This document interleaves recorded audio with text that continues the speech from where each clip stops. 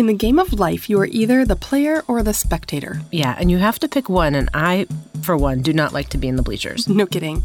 But inside the game of life, there are endless other games people play at work, home, and in relationships. And that's what we're talking about today. The Speakeasy Podcast, real talk about leadership and sanity in the creative industry. I'm Jen Estel. And I'm Karen Steffel. Managing creativity in business, we probably have an opinion on that. No prohibitions. Clearly, we have cocktails. It's called the definite maybe, which is kind of hilarious. And so give me the list of things. Okay, so it has, how do we pronounce this one? It's Dollangeneby, which is sort of an alpine herbal liqueur. Right, we've never had it before, so this is new for us. Mm-hmm. It tastes like the mountain air. It does, and it's paired with mezcal, which has got a nice smoky bit, and some fresh orange juice and fresh lemon juice. Little simple syrup and bitters. It's really got a lot going on. Yeah, it's really good. Check it out. It's, not one of the more simple ones that we've made, but it's definitely worth making. Yeah, and we tried something entirely new. It's got kind of a smoky kick there at the end, but that fresh juice, it's a good combo. Yeah, it's nice. Well, I love that the name plays well with our episode. Yeah. I think that's funny. A definite maybe. It's a mystery. It's a definite maybe. I'll tell you, there are no shortage of games. We had a really good time with this one, you guys. In our planning, we really went off the rails about games. And if you don't know Karen or I well, Karen and her staff are super board game people. Mm-hmm. And we like some board games at our office as well. In fact, our offices have had board game evenings together, which is kind of fun. That is a lot of fun. So I don't know how we got to the idea of the games people play. I think it was all about that games can teach you a lot about people, but there are also a lot of parallels between games and life and like the little moves that you make. And so much of it aligns with an entrepreneur. And so we were riffing on, well, if different business aspects were games, what would they be? And so, everybody knows that I've always said that, like, when you're hiring somebody new, it's like this courtship process. So it's like swipe left or right. And my favorite one is the budget game that you play with clients, where you need to know their budget so you can figure out what to do. And they don't want to tell you their budget because they want to see what you come up with. And so that's like the worst staring contest. And then repeat. Right. Mm-hmm. And go on and on. And then there's always work alliances. So that's a bit like euchre, where you can see people just looking at each other in the eye, and you just know that they're communicating in that way. Like, I'll go it alone. Well, and the larger your team gets, the more people tend to clump together and become a team against a different team. And that can all be in good fun, of course. But sure, we went on and on and on about the parallels between games. Mm-hmm. And, of course, there's the one called Monopoly. Yeah. Which is us. Because we're buying up the board. Yeah. We're entrepreneurs, and we're growing, and we're trying to figure that out. But, it's challenging enough to begin as an entrepreneur so that if you don't like playing games, or you're, adverse to figuring out the strategy, or you don't like to win, or you're afraid to compete, those are all things that are just wrapped up into business ownership. That's true. And it's like being an entrepreneur is like playing a game with somebody who really knows the rules, and you're just starting and you don't know the ins and outs of the rules yet. Mm-hmm. So you are competing against someone who knows this hidden little way to win, and you're like, wait, can I see the rule book? Yeah. Except there's no rule book. Right. Well, but I mean, I think there is a bit, though. I mean, you can uncover the rules, and I think there's rules of engagement and standard practices for just about everything that we do. But there's also types of games. Like if you think about the games that we just listed, they clump into categories. So there's skill games and gambling and bluffing and adventure and role-playing and strategy. Oh my gosh, and fantasy. All of it. Drinking games. Those come at the end of the evening. Right. Or when you're listening to our podcast. Right. I felt like I could go on and on and on about the different strategies behind playing games. If you're playing to win, if you're playing to collaborate, because in my office sometimes, when you're playing a game, sometimes the best move is not the one that will make you win. So, for example, Scrabble. Mm-hmm. Sometimes you have to make a really good move for the board, but it's not going to be the one that gets you the most points. So the question becomes, do you do it for the best of the board or for the best of your own point score? Well, I think because when you're playing any game, especially something like a Scrabble, or even if you think about chess, you have to think about not just your next move, but your next 3 moves. And so even in your example with Scrabble, you have to play the move that won't get you a ton of points so that you can build and get to the one that will hit you the triple word score, right? Right. And hope somebody else can't sneak in the middle. Well, yeah. Well, and so are you playing the board or are you playing, the opponent? Right. Or both? Which reminds me of your story about Kevin. So my husband and I, when we were dating early on, he's very passionate about golf. And he shared some things about golf very early on in our relationship when I was very much just learning. He told me that I was always very frustrated because his score was always so much better than mine. And he'd been playing since he was 12. And he just said, even today, he said, I always have to look at playing the course and not my opponent or the people that I'm in the foursome with. And he said, because you're playing yourself. It's such a mental game. You have to just focus on the course. And the other thing he told me about golf is that you always learn so much about the other person, is that even the best golfers will fail. Even the most elite golfers will fail. And it's in the moments of failure that you learn so much and you reveal so much about yourself, or you learn so much about the other person because you can see what they do with failure. You can see how they regroup, what they do with their mental process, and what they do to take the next step forward. Mm-hmm. And those 2 things have always stuck with me through all these 20 plus years. I was going to say that was a lot of years ago and you still can recount it really well. Mm-hmm. Yeah, but I think it's true, and I think that beyond golf, if golf isn't the game that you play, I think that that's so true with so much of what we encounter. Well, what I like, too, is that he really wanted you to enjoy the game and understand how to play it. So he was sharing his skill and sharing his knowledge, which I think is I really only want to play games with people who want to share their skill and knowledge. Yeah. I don't enjoy playing games with people who are in it to win so much that they don't want to help you grow. Does that make sense? Yeah. And I think that's why I don't play poker or enjoy poker, for example. I like other card games.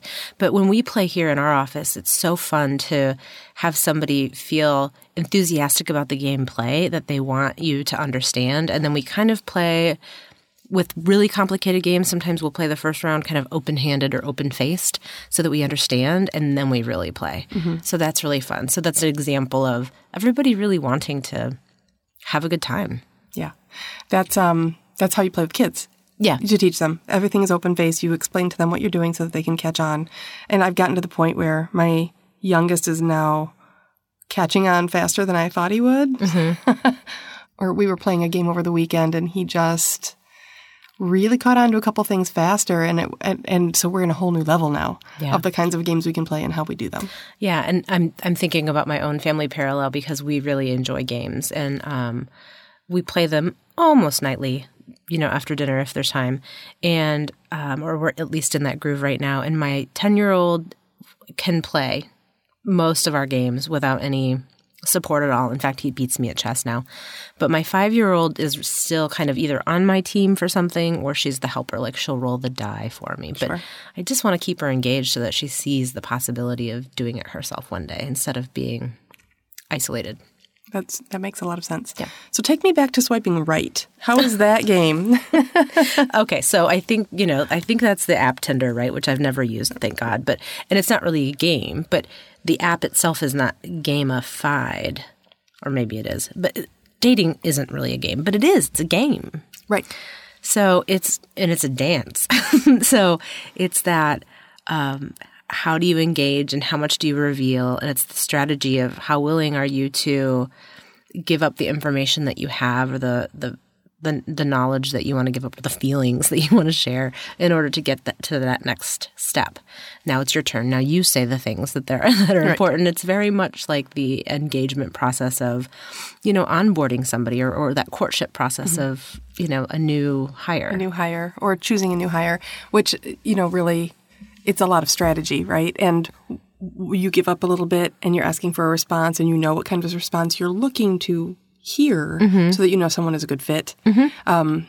And so you ask these oblique or curious questions that really give you an insight into somebody's personality.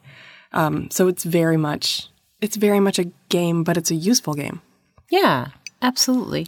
And I don't know. I hope nobody takes our use of the word game, as if we're manipulating something. That's certainly never the lens from which we would view a process like that. But it is. There's this, I think we're using the word game to describe anything that has a set of rules, an objective, and a process by which to get to the end, right? Sure. And of course, we always hope that we're successful. Yeah, and in the best game of hiring, you both win. Mm-hmm. So everybody wins. Absolutely. And you'd rather play the game and realize who's going to be a good fit than not play the game and have two unhappy parties at the end. And there's lots of games that where there is no ultimate winner, where they're just for the purpose of enjoying. Yeah. We have a client for whom in our very first engagement with him, just the get-to-know-you lunch, turned out he's a board gamer. And he has one game that he loves. It's called Carcassonne. And he turned us on to it. And now my family plays it like crazy. He comes over to our office about every quarter and we have a big game. And he teaches us how to do it. Mm-hmm. He is the master. He knows it inside and out. He has every expansion there is to have. So he kind of picks what kind of experience we want to have. Mm-hmm. And he's so patient about teaching us. And he's so clever about it. And he does this great little running commentary with every play as to why he made that play and how it benefits and what the drawbacks could be. And it's just been so fun and such a nice way to cement a relationship and get to know each other and have a good time that it made me think games at work are a great idea. Oh, it's a great idea. One of my coworkers said to me as I was preparing for this podcast, he said, I think that like game night is the new bar night. It is. And I thought, well, I'm way beyond bar night. But yes, absolutely. Whether it's like gathering your friends or gathering your kids or gathering your team. Yeah. It's just this very social thing because there's two things happening at once, right? There's gameplay and then there's table talk. Right. And there's this little social thing that happens that's woven in between the gaps that is so delightful and fun. I love it. Some of our favorite games to play are, everybody knows Ticket to Ride, right? We've done Suro and Dixit and Code Names. Sheriff of Nottingham, and Chameleon is actually one of my favorites. Oh, I haven't played that one. Mm-hmm. So you'll have to come. You introduced us to Dixit, and I then took that one home, and my 12-year-old loves to play it. Mm-hmm. And it's for people with very creative minds. I think it's a really great game for somebody who has a deep imagination. Mm-hmm. And so it has that component to it, and it's so much fun.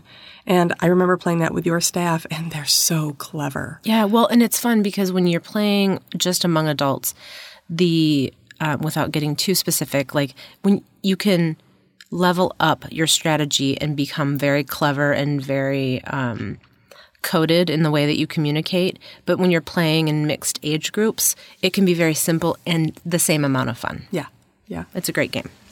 So yeah, games at the office, games people play.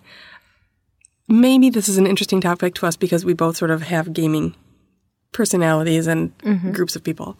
But it allows you to bond. It allows you to learn things about people in a way that you wouldn't necessarily. Mm-hmm.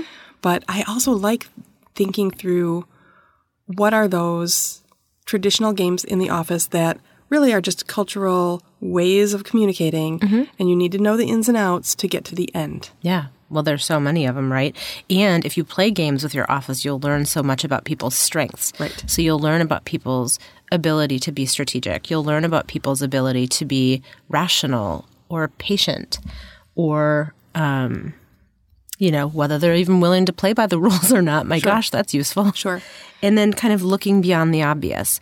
So there's, like you were just saying, your client gave you examples of why he made certain plays and what the pros and cons of that type of move would be. But being able to look beyond the obvious or maybe looking 2 or 3 steps down the road, the ability to do that on a team is so useful. And learning it through gameplay is a much easier way to find out about people's abilities. That's true. And the thing I like about gameplay, too, is you understand people's social cues and their unwritten rules and the things that remain unsaid, and you learn what the twitch of an eyebrow can mean. Or if somebody changes their posture, you can figure that out. And, those harken back to anyone who's a Michigan native or has played euchre. you know when you've got a great partner and you know exactly what their body language looks like and how great that can be. Yeah. And knowing that you know your team well enough that you can see from across the room what they're thinking, feeling, needing, what their idea might be. It's so much fun. It is so much fun. Now, the key for me is getting that way with a client, too. Yeah, absolutely. And I think that's just, that's an ongoing relationship development process. But you do get that. You do get that over time with a client as well. Yeah. I believe that. But I think the bottom line is that, everybody is interested in winning. I mean, gosh. Sure. Who among us would not want to win? But I think in order to do that, you have to, first of all, just even know the game you're playing. Because sometimes people engage and they're not even sure what game they're playing. So know the game, know the objective, figure out the strategy, know your opponent or your team members, and then figure out how you get through to the end with hopefully a successful outcome. Absolutely. And knowing that stuff makes life way more easier and more fun. It's more fun to play a game that you understand and that you can figure out and you're not feeling like you're floundering. Yeah, and that you can get good at. Yeah. But the other thing that we talked about, too, is knowing when to break the rules. We're very good at that at the office when we're playing games of changing the rules because we like it that way better or choosing this rule over that rule. But when if you know the rules, then you know when you can break them to your advantage. Well, break them to your advantage as long as everybody's in on the rule change, right? It being equitable. But you're right. There's like different styles of play. Lots of games have alternates, and that's okay. And knowing when an alternate course would fit your team is absolutely appropriate. Because if you truly, I think especially in entrepreneurship, if you're either playing the game or the game plays you. That's true, and you don't want to be catching up and feeling like you're just running through the game and not getting anything out of it. Yeah. So, which, I have those days. Oh, for sure. Those weeks. We're having that kind of week, both of us. It's all right. You're just running to the next one, hoping. Yeah. Now those weeks are like Frogger. Where you're just hoping to not get smashed as you're moving on to the next goal, right? Yeah. Mario Kart is the one on the Switch in my family right now. And it's like, don't crash. I just slipped on a banana peel. That spun out. There is really a game metaphor or analogy for every part of entrepreneurship, which Absolutely. I enjoy. And I think your drink is gone. My drink is gone. It was a good one. I'm telling you, that smoky bit is really kind of nice. It's a nice surprise when you think you're drinking something that is otherwise very citrusy and juicy, and then all of a sudden it finishes in that way. It's great. Yep. And so, listeners, you can find that recipe, of course, at the website. But also on our website, we will put a link to some of our favorite games, some of the ones we talked about today. And if you're looking for the next one to play with your pals, you might want to check it out. We've got a few favorites in our office, and I know so does Karen. So we'll get you some lists. Fantastic. And if you've got one that we haven't talked about that you would be just dying to play or something that has taught you some lessons, please share them with us. That's true. We're talking to you, Gen Con people. That's right. What have you got? Thanks for listening to this episode. If you liked it, share it with a friend. So what is up next time, Jen? Oh, next time we're asking, have you ever been afraid to use your voice? Oh my gosh, less so now, but absolutely. Me too. I think about it all the time. There's nothing worse than leaving a conversation wishing you'd have just said something else. Or said something at all. Right. So join us next time when we talk about standing up, speaking out, and saying the things you were just afraid to say. Join us next time. Thank Cheers. you.